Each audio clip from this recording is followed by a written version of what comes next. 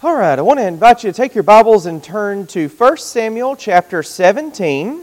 1 Samuel chapter 17. This is, again, a very familiar passage. It is the story of David and Goliath. And we are, at this point, we're supposed to be familiar with David. David has been anointed as king. We had that as one part of a passage that we studied. But he has also become acquainted with Saul. Saul was king at that time, and God had already rejected him. The Bible told us that he had like a troubling spirit on him, so he was miserable for a time. And David had come to play the lyre, the musical instrument, and to sing, and it had soothed Saul for a time. So this passage is one of the most loved of all the Bible stories. And I can tell you that the way that it's written is part of that. It is full of details. It is very descriptive. It builds tension. It is done in such a way that you're supposed to get just drawn into the story here in a way that you don't get drawn into other stories. But what we have to see here is that the theology from chapter 16 follows into chapter 17. Chapter 16 was busy telling us that you don't look at the outside appearances, you don't look at what the world presents to you, you look on the inside. And so then when we look in chapter 17 and we see Goliath and he's tall and he's got this armor, he's got all these things, that is the writer kind of drawing us in to make sure we learned our lesson, not to look at the outside things, but to look at what is on the inside. Now, popular culture would tell us that this is a story about, if you're courageous enough, you can overcome any obstacle. Well, that's not the way that the Bible actually presents it. In this passage, we're going to see the Lord as the hero, and David, we will see him for what he is.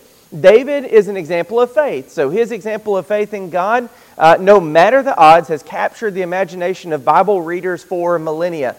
This story is probably over 2,500 years old. It happened obviously 3,000 years ago, but would have been recorded almost contemporary to when it did happen. So we're looking at a very old story here. It's not as old as time, although it's probably older than most of the stories that people say are old as time. So let's look at the sermon in the sentence. The Lord will not permit any force to stand in the face of His faithful followers. If I'd put underlined words in the sermon in a sentence, faithful would be that.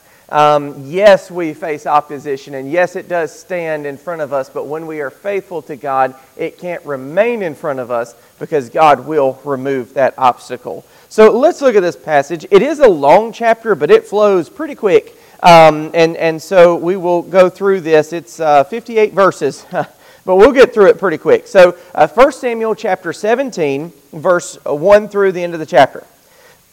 Now the Philistines gathered their armies for battle, and they were gathered at Skoch, which belongs to Judah, and encamped between Skoch and Azkai in that place there. And Saul and the men of Israel were gathered and encamped in the valley of Elah and drew up in line of battle against the Philistines. And the Philistines stood on the mountain on the one side, and Israel stood on the mountain on the other side, with a valley between them. This valley would have been like a dry creek bed. They call it a wadi, W-A-D-I.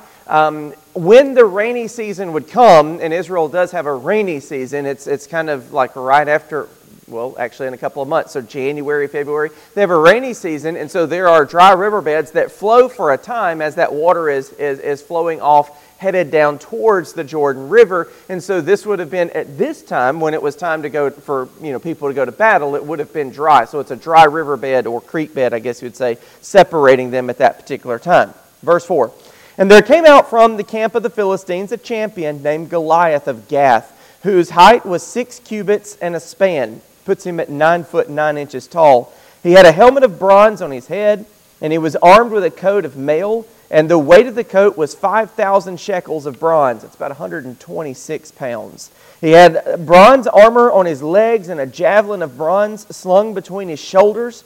The shaft of his spear was like a weaver's beam, and the spearhead weighed 600 shekels of iron. That's about 15 pounds. So you can imagine a stick that would have been, because it would have been longer than him, so you're looking at maybe a 15-foot pole, and on the end of it is a 15-pound weight, and he can wield that and fight with it. So you can imagine this man being a little physically intimidating. And his shield bearer went before him. And just to kind of help with that imagery, Goliath could have carried his own shield, but his shield bearer would have been carrying a shield that was more like a tower shield. There were two basic styles that were employed in those days: a small round shield, or say small, but big enough to guard your body, but something you would have wore on your arm. And then there was more like of a tower shield, which would have had kind of an arc to it. And so his shield bearer would have been a man who would have been holding a shield much taller than him going forward. So the whole imagery here is that Goliath is impossible to defeat. He is invincible. Not only is he a mountain of a man, but he's better protected than any Israelite would have been. So this is supposed to strike fear in the hearts of the Israelites. It's intended to put the reader on edge. So be on edge. It says that he stood and shouted to the ranks of Israel, "Why have you come out to draw up for battle? Am I not a Philistine, and are you not servants of Saul? Choose a man for yourselves and let him come down to me. If he is able to fight with me and kill me, then we will be your servants. But if I prevail against him and kill him, then you shall be our servants and serve us." And the Philistine said, "I defy the ranks of Israel this day. Give me a man that we may fight together." When Saul and all Israel heard these words of the Philistine, they were dismayed and greatly afraid. Now David was the son of an Ephraimite of Bethlehem in Judah, named Jesse, who had 8 sons. In the days of Saul, the man was already old and advanced in years. The 3 oldest sons of Jesse had followed Saul to the battle, and the names of the 3 sons who went to battle are Eliab, the firstborn, the next of him Abinadab, and the third Shammah. David was the youngest. The 3 eldest followed Saul. But David went back and forth from Saul to feed his father's sheep at Bethlehem. For 40 days the Philistine came forward, took his stand morning and evening, and Jesse said to David his son, "Take for your brothers an ephah of the parched grain and these 10 loaves, and carry them quickly to the camp to your brothers. Also take these 10 cheeses to the commander of their 1,000. See if your brothers are well, and bring some token from them." Now Saul and they and all the men of Israel were in the valley of Elah fighting with the Philistines. And David rose early in the morning and left the sheep with a keeper, and took the provisions and went as Jesse had commanded him. And he came to the encampment as the host was going out to the battle line, shouting the war cry. And Israel and the Philistines drew up for battle, army against army. And David left the things in charge of the keeper of the baggage, and ran to the ranks, and went and greeted his brothers. As he talked with them, behold, the champion of the Philistines of Gath, Goliath by name, came up out of the ranks of the Philistines, and spoke the same words as before. And David heard him. All the men of Israel, when they saw the man, fled from him, and were much afraid. And the men of Israel said, "Have you seen this man who has come up? Surely he has come up to defy Israel. And the king will enrich the man who kills him with great riches, and will give him his daughter, and make his father's house free in Israel." That's tax-free. Pretty big deal. And David said to the men who stood by him, "What shall be done for the man who kills this Philistine and takes away the reproach from Israel? For who is this uncircumcised Philistine that he should defy the armies of the living God?" And the people answered him in the same way, "So shall it be done to the man who kills him." Now Eliab, the eldest brother, heard when he spoke to all the men, or to the men. And Eliab's anger was kindled against David, and he said, "Why have you come down? And with whom have you left those few sheep in the wilderness? I know your presumption and evil of your heart, for you have come down to see the battle." And David said, "What have I done now? Was it not but a few words?" And he turned away and from him turned away from him toward another and spoke in the same way, and the people answered him again as before.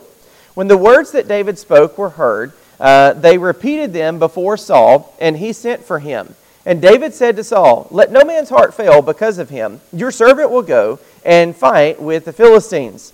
And Saul said to David, "You are not able to go against this Philistine to fight with him, for you are but a youth. He has been a man of war from his youth." But David said to Saul, "Your servant used to keep sheep for his father." Like he literally just left the field, but he used to.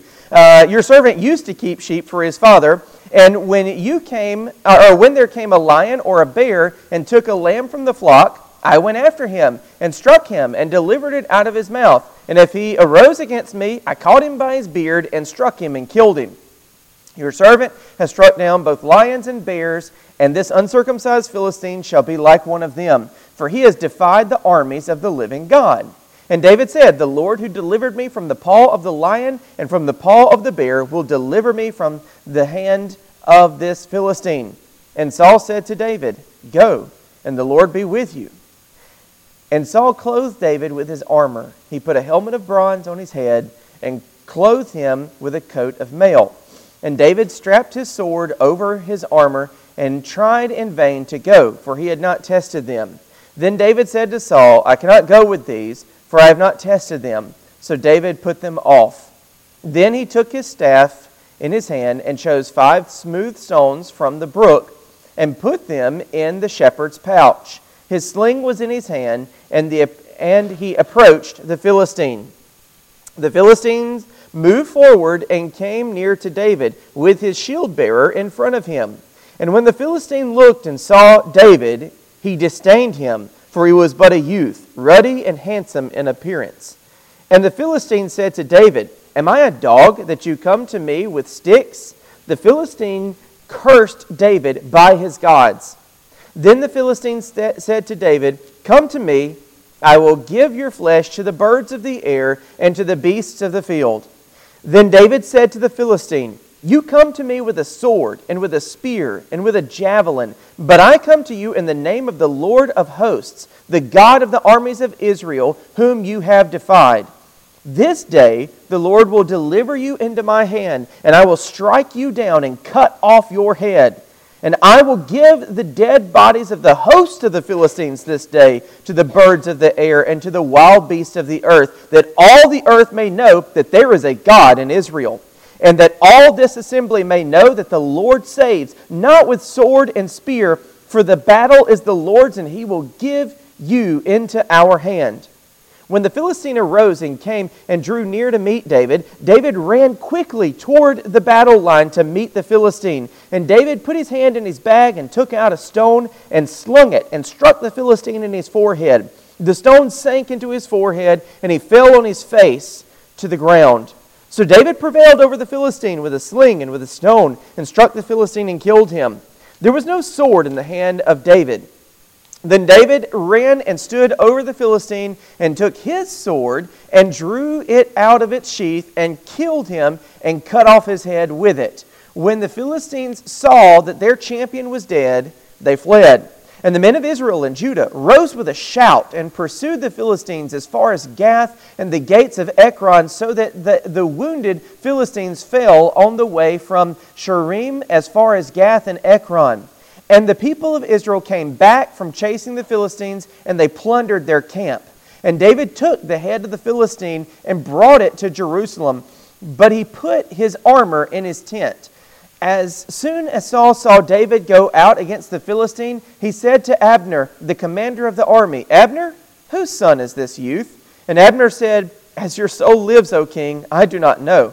And the king said, "Inquire whose son the boy is." And as soon as David returned from striking down the Philistine, Abner took him and brought him before Saul with the head of the Philistine in his hand. And Saul said to him, "Whose son are you, young man?" And David answered, "I am the son of your servant Jesse, the Bethlehemite." Okay, all right, so let's get into this. So we're going to break it into 3 parts. We're going to look at the evil challenge first, because that kind of sets the whole stage. And like any good story, the first thing that happens is it becomes impossible for the good guys to win. That's the whole point. So again, this is a very popular story, as you can see from the reading of it. It's full of details. It is rich in detail, so much so, you think about certain things. It mentions how many cheeses David was to bring. It actually mentions him pulling a sword out of a sheath. So many things that weren't necessary to get the point across, just so that we can see this come into vivid color. We can see it happen as it's happening. That's the way that it was written. It was written to create tension and to create a dramatic point of emphasis. This is a very well written story, and that's one of the reasons I think that people have latched onto it so much. But it is also so intriguing because you do have a young man who is not equipped for war according to the standards of the world, but he goes against the greatest champion that the Philistines could bring about, and yet he is victorious. So when did this happen? That's a good question, because we know what happened after the events of chapter 16. So David is anointed. He has already become a courtier to Saul's court. We know that Saul had sent to David and said, let me keep David because he's too valuable to me here. That happened in chapter 16. But by this point, apparently, either the troubling spirits have left Saul, or he's kind of lost a little bit of favor with David, whatever. Anyway, David's been back and forth between the court and between his father's fields. So he has matured, probably matured enough to where Saul didn't immediately recognize him, but he's not old enough to be a part of the military, because David certainly would have been. That'd be about the age of 20. So maybe his beard's come in, maybe he let his hair grow wild or whatever, but for whatever reason, Saul didn't recognize him for the young man that had played the lyre and soothed his soul when he had the troubling spirits. So that's one thing that we do know. So it falls within a window of maybe 4 years or so after David was anointed, but that's a little difficult to tell. But what we do know is that Israel was still living in a contested land. Yes, they possessed a chunk of the promised land, but the Philistines believed that it belonged to them. And so part of living in this contested land is that you're pretty much always going to be in battle. That was going to be a yearly thing. They were always going to have a fight in front of them. And so this particular battle took place about 15 miles west of Bethlehem. And again, it's set across this valley. So you'd have had a rise, and then you'd have had the creek bed, the dry creek bed, and you'd have had another rise. And so the armies would have camped across from each other on the rises. And before we talk about Goliath and the other things, I need to remind you that the people of Israel, probably the best they would have had for armor, except for the king and maybe a very few others, would have been leather. Many of them would have brought the same things that they farmed their land with to fight the Philistines. They wouldn't have been bringing swords and shields and javelins and all these other sorts of things. They would have probably brought hoes and axes and whatever they had to actually fight, that's what they would have brought. And so what we're looking at here is kind of the difference between a ragtag band of civilians that want to protect their home and probably a more professional military equipped with some mercenaries. So that's very likely what we have going on here. So when the armies of Israel arrive, they're ready for a normal sort of battle. Saul and the Israelites were prepared for a typical battle. That's what they were prepared for, to go out and to fight. They hoped maybe they would have hoped for the Philistines to charge them, because if they're standing on a hill and the Philistines are coming up towards them, that takes away a lot of the advantages that you might would have had. So maybe that was their hope, that the Philistines would have been prideful because they had better equipment, maybe even more soldiers, and so maybe they would have charged, and then that would have given them an opportunity to be successful. But they get quite a curveball. When we're fighting for the Lord, we should never assume that battle is going to go the way that we expect it to go.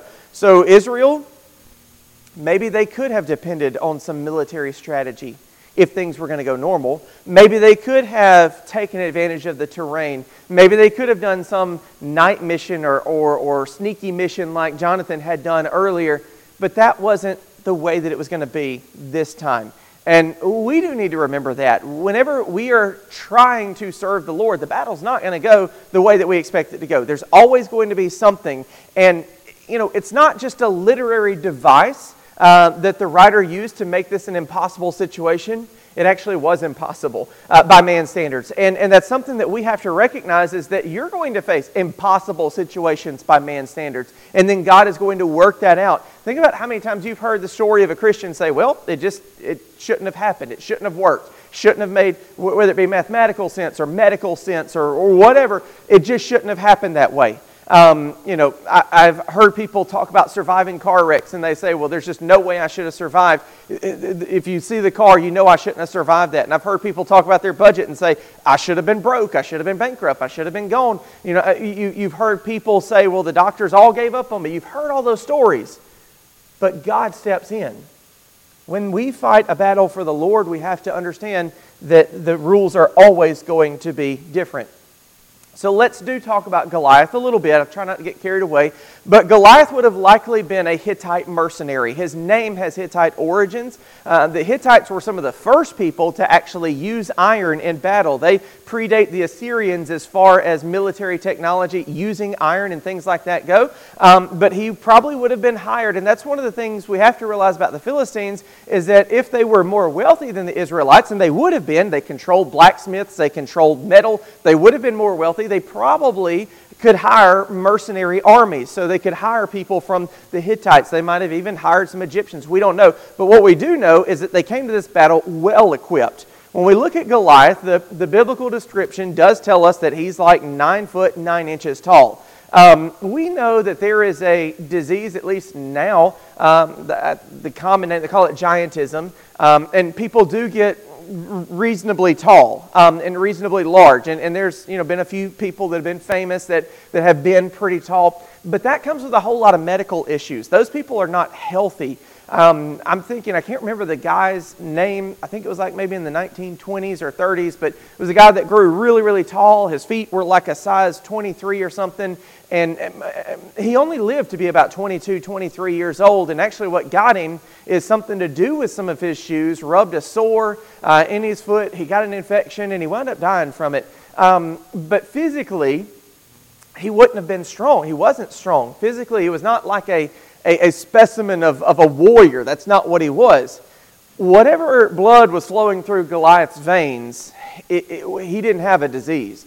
He was a warrior. He was going to be an intimidating person from the word go. So you can look at the equipment that he brings to the battlefield, and you can even remember what Saul says. He's been a warrior from his youth. He would have had a reputation. I don't think that Goliath would have been completely unknown to the people of Israel when he walked out of the ranks on the first day. Besides, when you're almost 10 feet tall, how do you hide among a bunch of people that are 5'1.5 feet? You just don't hide that way. So probably they already knew, there's a big guy over there. There's a real big guy. And when he steps out and says, yeah, one-on-one, I think that began to really intimidate the people. But you look at what he had. So we don't have a lot of archaeological information to tell us what the Philistines looked like.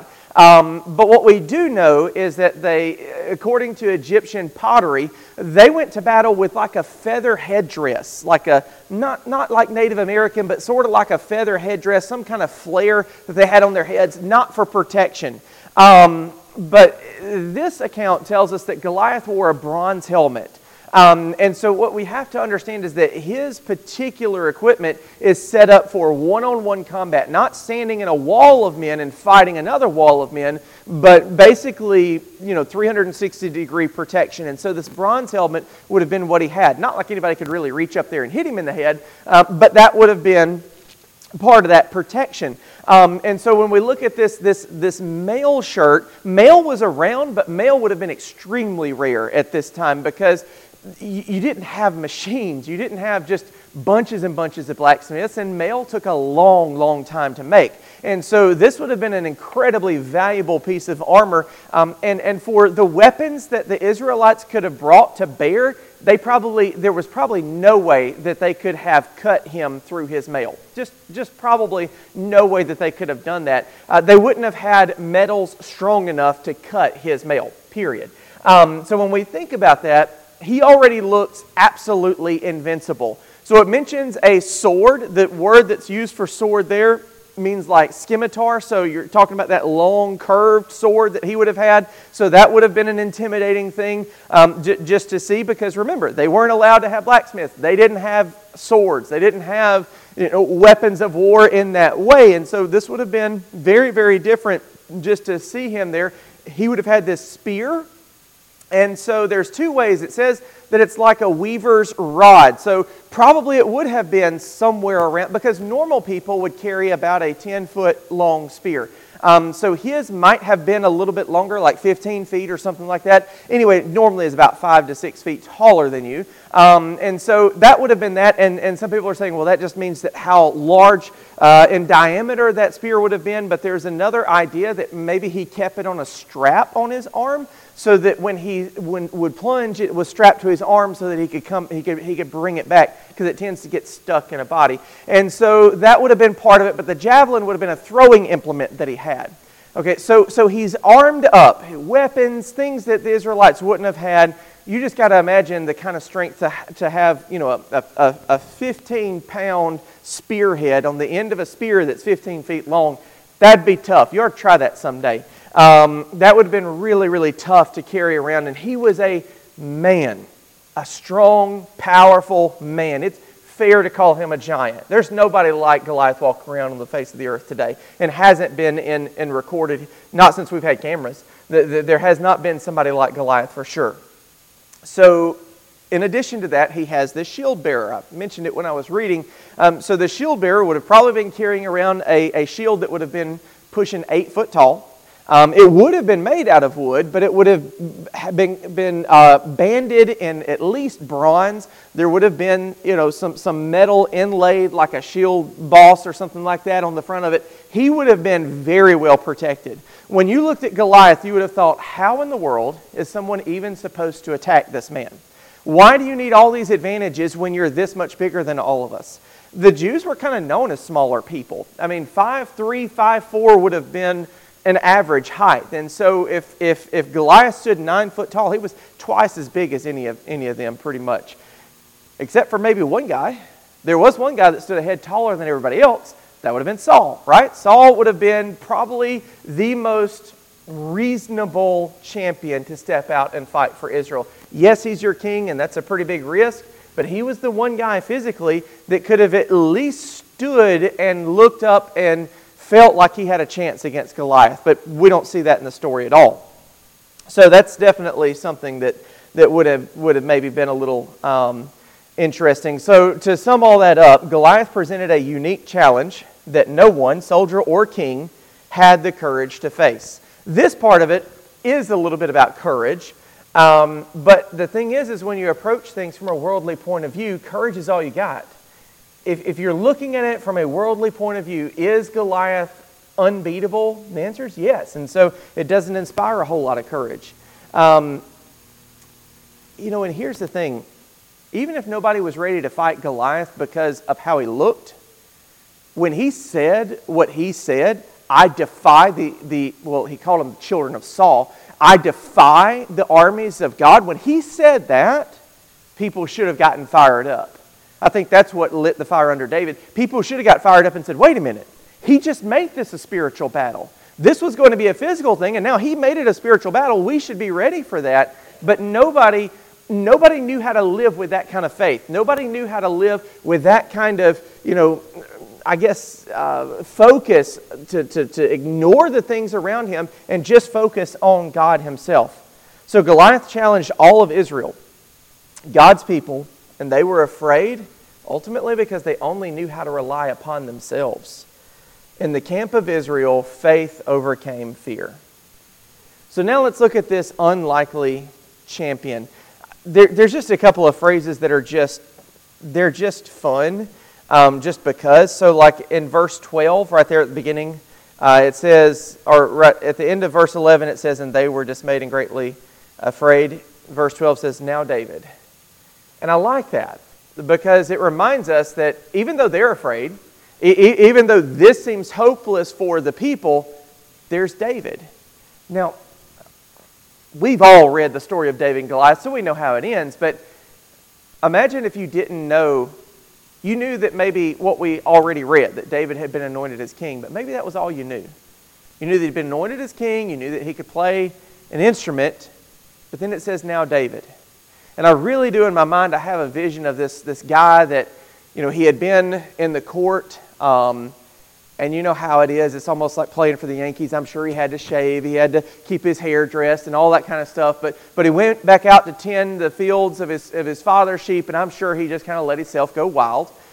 He would have been in excellent physical condition because there wasn't enough food to not be in excellent physical condition. He would have, been the kind of guy that could have moved well on his feet. He would have been the kind of guy you look at and you're like, well, I don't really know what this kid can do. And so that's David.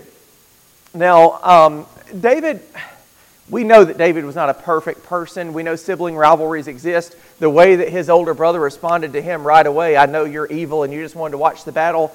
David probably did have battle on the brain. He probably was kind of obsessed with fighting. I mean, he lived in a culture of war. He had to because they were in a contested land. They were always fighting the Philistines or somebody was always fighting them. So you can see how he might have been a little obsessed with that. But David was doing what he was supposed to do. He was taking care of the sheep of his father. And his father, just like any father would be, he was worried about his sons. His three oldest sons were away at battle, and Jesse wanted to know how they were doing. So he sends a care package of food and provisions to his sons. He sends the cheeses to the commander of his sons just to let him know how he's doing. And then Jesse asks for some token in return. And so he sends David on his way. So this is 40 days in.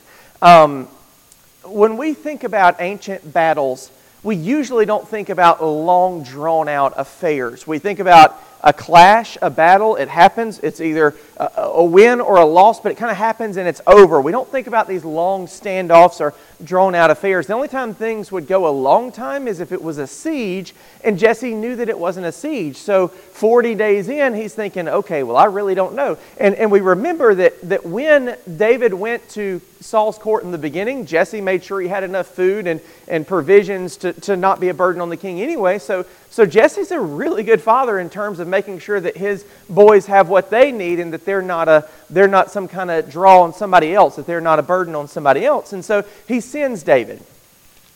David had some pretty clear instructions, but when we look at this, God had a plan here.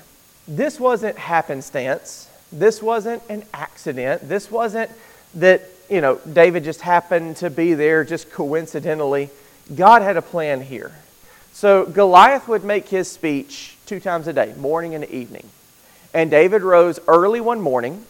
He went to the encampment of the Israelites. And so the encampment would have been a little bit off of the edge of the hill where they would have stood. So the encampment was there. He gets to the encampment, and the soldiers are actually going out to the battle line. Now this would have been really not very fun, but every day they would leave their encampment, they would get whatever armor they had, they'd get their weapons, they'd go stand right at the edge, pretty much where they wanted the Philistines to try to attack them, and they would stand there. They would have their battle cries, they'd all try to be rah, rah, and then Goliath would come out. Well, when David gets there, they've kind of already left the encampment, and so he leaves the provisions with a keeper of the baggage, and he goes to the battle lines because he wants to visit his brothers. You can definitely see how older brother would be like, go get out of here. This isn't a spectator sport. You need to go on back home and watch after those few sheep. You can see how he would say that. But before he even gets to say that, that's when Goliath comes out. And so David hears this. And that's another fun, sorry y'all. That's another fun verse down there in verse 23, the very last couple of words. And David heard him. That's another fun thing. David was there. He heard it. So here we are. Goliath has said what he has said, and it's thoroughly insulting. It's definitely fighting words. David hears it. And David's wondering, why has no one yet responded? What's going to happen to the person that kills this guy? Like, what are we doing for that guy? And so they tell him all the rewards. Apparently Saul had already kind of decreed these things. I almost missed a blank there. The Lord ensured that David would hear Goliath's challenge. What I mean to say is that it wasn't happenstance. It wasn't a coincidence. God put him there as a divine appointment so that he would hear Goliath's challenge. That was important. So Saul had already told what was to be said, what was to be done to the person that defeated Goliath. There was money. There was family was going to be tax-free, which honestly David didn't have to worry about because he was going to be king. King doesn't pay taxes, but that's a story for another day. But also he was going to get to marry Saul's daughter. That varied based on the daughter, I guess. Could be a reward, could be something else. But anyway, so Saul goes through this whole thing David goes through this whole thing of asking multiple people, is this a reward? Is this a reward? Is this a reward? And it's not super clear. It just seems like it's the story kind of building why David had to verify this from many different sources. But somewhere in the middle of that, his brother hears him. That's when his brother says, you just need to go home. You're just causing trouble. But enough people start hearing David ask these questions that they go to Saul with it. And so David is brought before Saul. And right away, David tells Saul, hey, you don't have to worry about this giant anymore because I'm going to kill him. When David speaks to Saul, he speaks with such confidence, but it's not confidence in himself. We do see that David is not boasting in himself, he's boasting in the Lord. Saul doesn't believe that David can defeat the giant. He says, God be with you, God bless you, bless your heart, but he doesn't necessarily believe that David can defeat the giant. But David's answer is this: God has delivered me from a lion, God has delivered me from a bear. And he's not necessarily saying a lion and a bear. He does mention those two, but it could be even more than that. But what I would suggest to you is that if I had to choose between fighting a guy that was almost 10 foot tall and having to fight a bear or a lion, I'd take a minute to decide because I don't really know what kind of fight you want to get into. I mean, none of those are good, enjoyable fights. David had already been in 2 of them, so there was just one thing left for him. So what we know is that David says, I've already been in these fights. I've already been there. And I think David understood that he shouldn't have prevailed. Like he shouldn't have won a fight against the lion. He shouldn't have won a fight against the bear. But God delivered him from the hand of those beasts, and God is going to deliver him from the hand of this Philistine. And even more so, because the lion did not offend God. The lion stole a sheep, which is kind of what it's supposed to do. The bear didn't offend God, it stole a sheep. This Philistine has offended God. This Philistine has assaulted God and his people. So how much more so is God going to grant victory to his faithful servant in this situation? And so Saul does the only thing he can do. He attempts to equip David with this very fine armor. So again, we notice the bronze helmet. This would have not been the regular headwear. This would have been one-on-one. You get hit in the head, maybe you survive it. Your ears are ringing, but maybe you survive it. He gave him a coat of mail. Again, very rare in Israel at that time to have had anything like that, and put a sword on him. And so you can imagine David walking around. So if the armor was made for Saul, the sword was made for Saul, Saul was a head taller, David was probably, about an average height. So first of all, it wouldn't have fit him in any real way. He wouldn't have looked like a kid wearing his dad's coat, but it would not have fit him. It would have affected his movement. Now that's one thing that David would have been relying on, especially with his battle plan, was to be able to move. And so this was untested. David actually rejected this. But can you imagine going out to fight this Philistine? He's got spear, javelin, sword. He's got some other dude carrying a shield for him. He's got all these things going on. Wouldn't you want a little protection? Wouldn't you want a little armor, a little bit of whatever? Well, David rejects this, and he rejects it on purpose. He doesn't reject it simply because it doesn't fit. He rejects it for a really, really good reason. David had no confidence in this, and he chooses to fight the giant with the tools God had used in the past to deliver his flock. Sword pulled out of a forge, mail crafted by a blacksmith, helmet crafted by a blacksmith. Those are things shaped by the hands of man. The shepherd's staff, crafted by God. The stone that he would use, crafted by God. David chose to use those tools instead of having the best that the world could offer.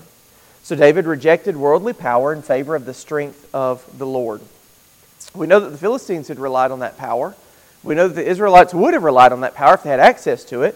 But David used things that were shaped by the hand of the Lord.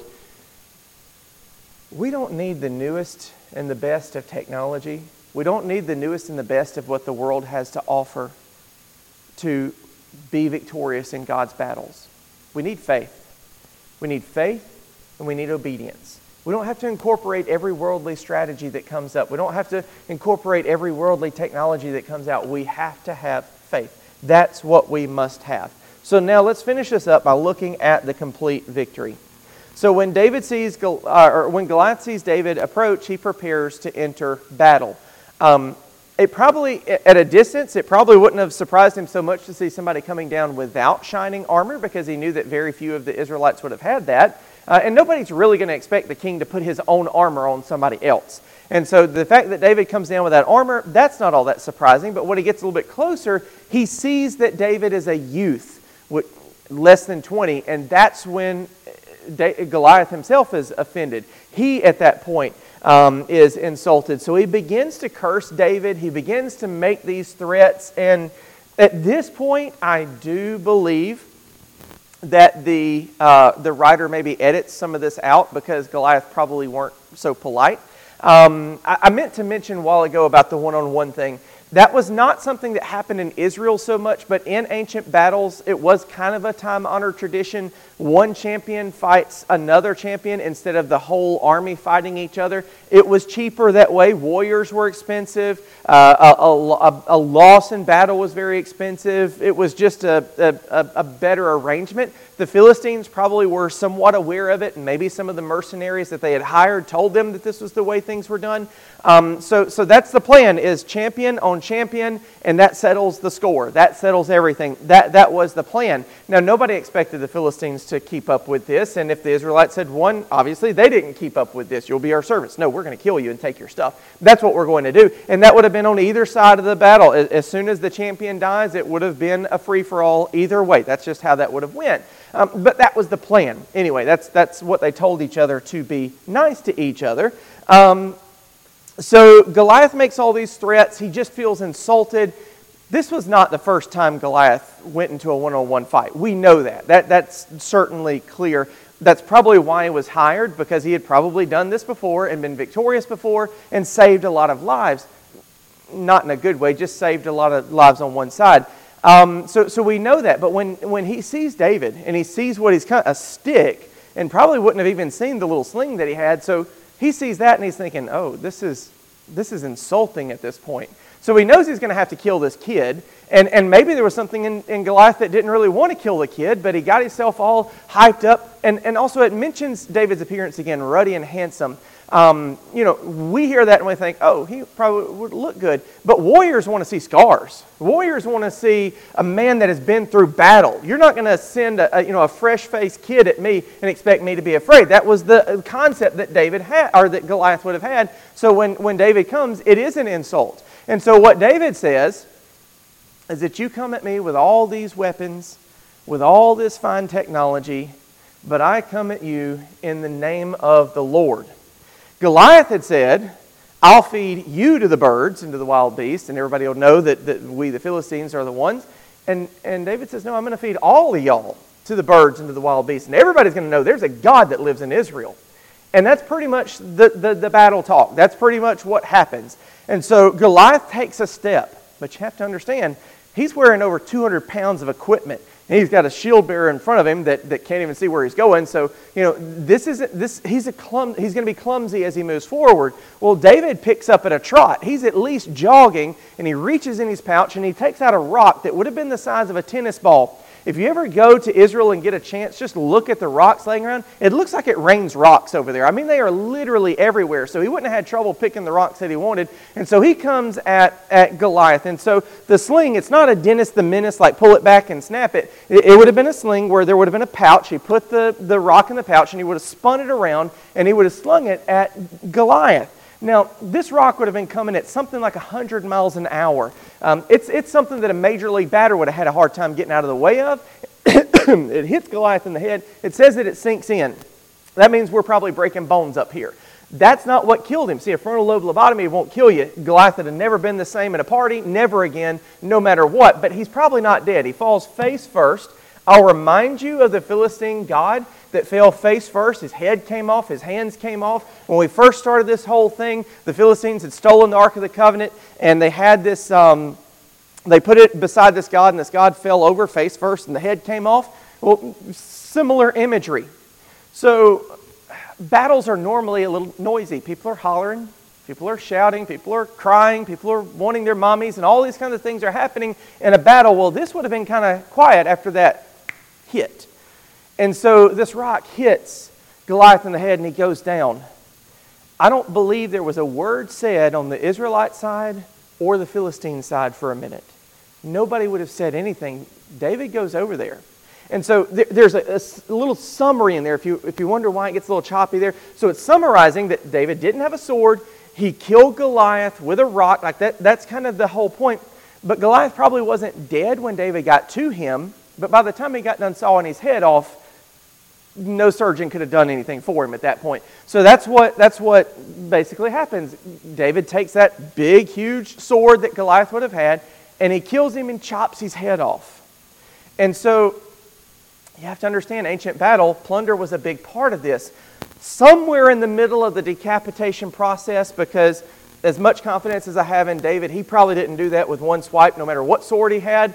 The people of Israel began to shout, and they began to go after the Philistines. And the Philistines turn and run. So that means that they would have probably dropped their weapons, maybe not, but they certainly wouldn't have stopped by the camp to get their valuables, and they would have ran. And so the slaughter covered multiple miles as the Israelites are chasing the Philistines down, killing them, and they're dropping where they lie. And one of the ways that soldiers get paid is by taking plunder. So they would have probably taken plunder off the bodies of the soldiers, but they made their way back to the camp, and they would have looted that Philistine camp for everything it was worth and taken all that as well.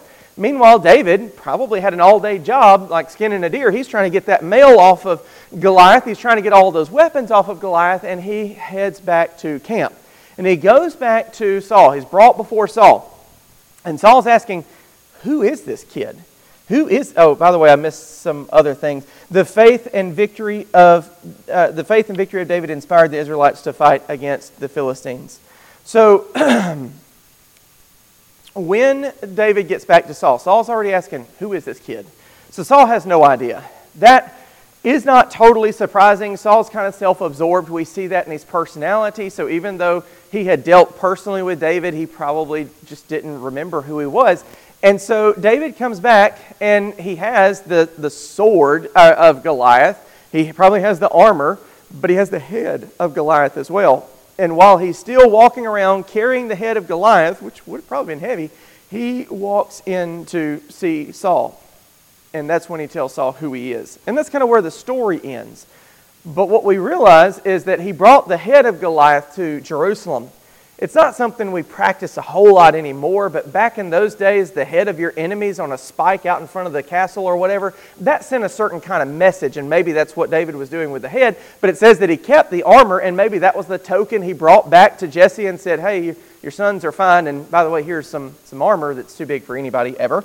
But whatever we know that David shows us some possibilities here. In David, we see the possibilities for those who live in faith and obedience. At the end of the day, what David did was believe God and obey what he believed God was telling him to do. That's what he did. Now, David had some skills. I mean, there's no doubt that it was probably, more back then, but not a lot of people could have slung the rock the way David slung the rock. So yeah, there were some battle skills there. And David probably planned on using that stick if he had to. Probably not a whole lot of folks that could have beat a 10-foot-tall dude to death with a stick. But David was prepared to do that if he had to.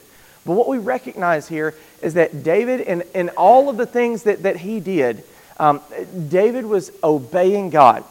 He was placing his faith in God, and he was doing what he believed God led him to do. So would Goliath have appeared to be invincible? Absolutely, he would have appeared to be invincible. But David was not looking at it that way. He was not concerned with what the enemy could do because he knew what God could do. That's an important thing for us. We don't need to spend so much time investigating what our enemies can do and what their capabilities are as we do trusting what God himself can do. When God's people will ignore the plans of the enemies and keep their eyes on him, anything is possible. we do need to be aware of what the world has going on, but not to the extent that we draw back in fear. The people in Saul's army were afraid of Goliath. It's rational, but that's not what God wanted them to do. But when they saw David obey God, conquer in the name of the Lord, then they were able and ready to go out. So it may just take one or two, being faithful, being obedient to inspire the people of God then to obey and move forward. I don't know if you're like me, but I sit around sometimes wondering, when is something good going to happen? Well, it may be that we're in that 40-day encampment listening to the giant tell how he's going to defeat us, feed us to the birds and the beasts, and we're just waiting on David. Maybe there's someone that steps out in faith and obedience and does what God's calling them to do, and that inspires everyone else. Maybe it's this church that does it. Maybe it's someone in this room that does it. But what we need to know is that if we each strive to be faithful and obedient, do what God calls us to do, we can only win because God doesn't let His people lose, and we can only be an inspiration because we are going to encourage other people to do the same. So let's live our lives, whether it's a small battle that no one sees or a battle on the scale of David and Goliath. Let us live our lives believing God, not worried about the enemy, believing God and obeying Him the way that He commands us. Let's have a word of prayer. Heavenly Father, we thank You again for this beautiful passage in Scripture. It's almost poetic in the way that everything is done. But the real poetry is in knowing that when we believe in You and we obey You, You will fight our battles for us. Lord, I know probably each of us have a battle in our lives right now that we can't win, but You can. So, Father, I pray that You help us to apply the very simple truths of this story to our lives, and we might see battles won that otherwise could never be won in our lives. Thank You, Lord, for being our God, for sharing Your word with us, sharing Your message, and sharing Your Son with us. I pray that we would always believe, that we would never doubt, that we would never let fear overcome our faith, that we would trust You. And I know, Lord, we will see amazing things happen. It's in Jesus' name we pray. Amen.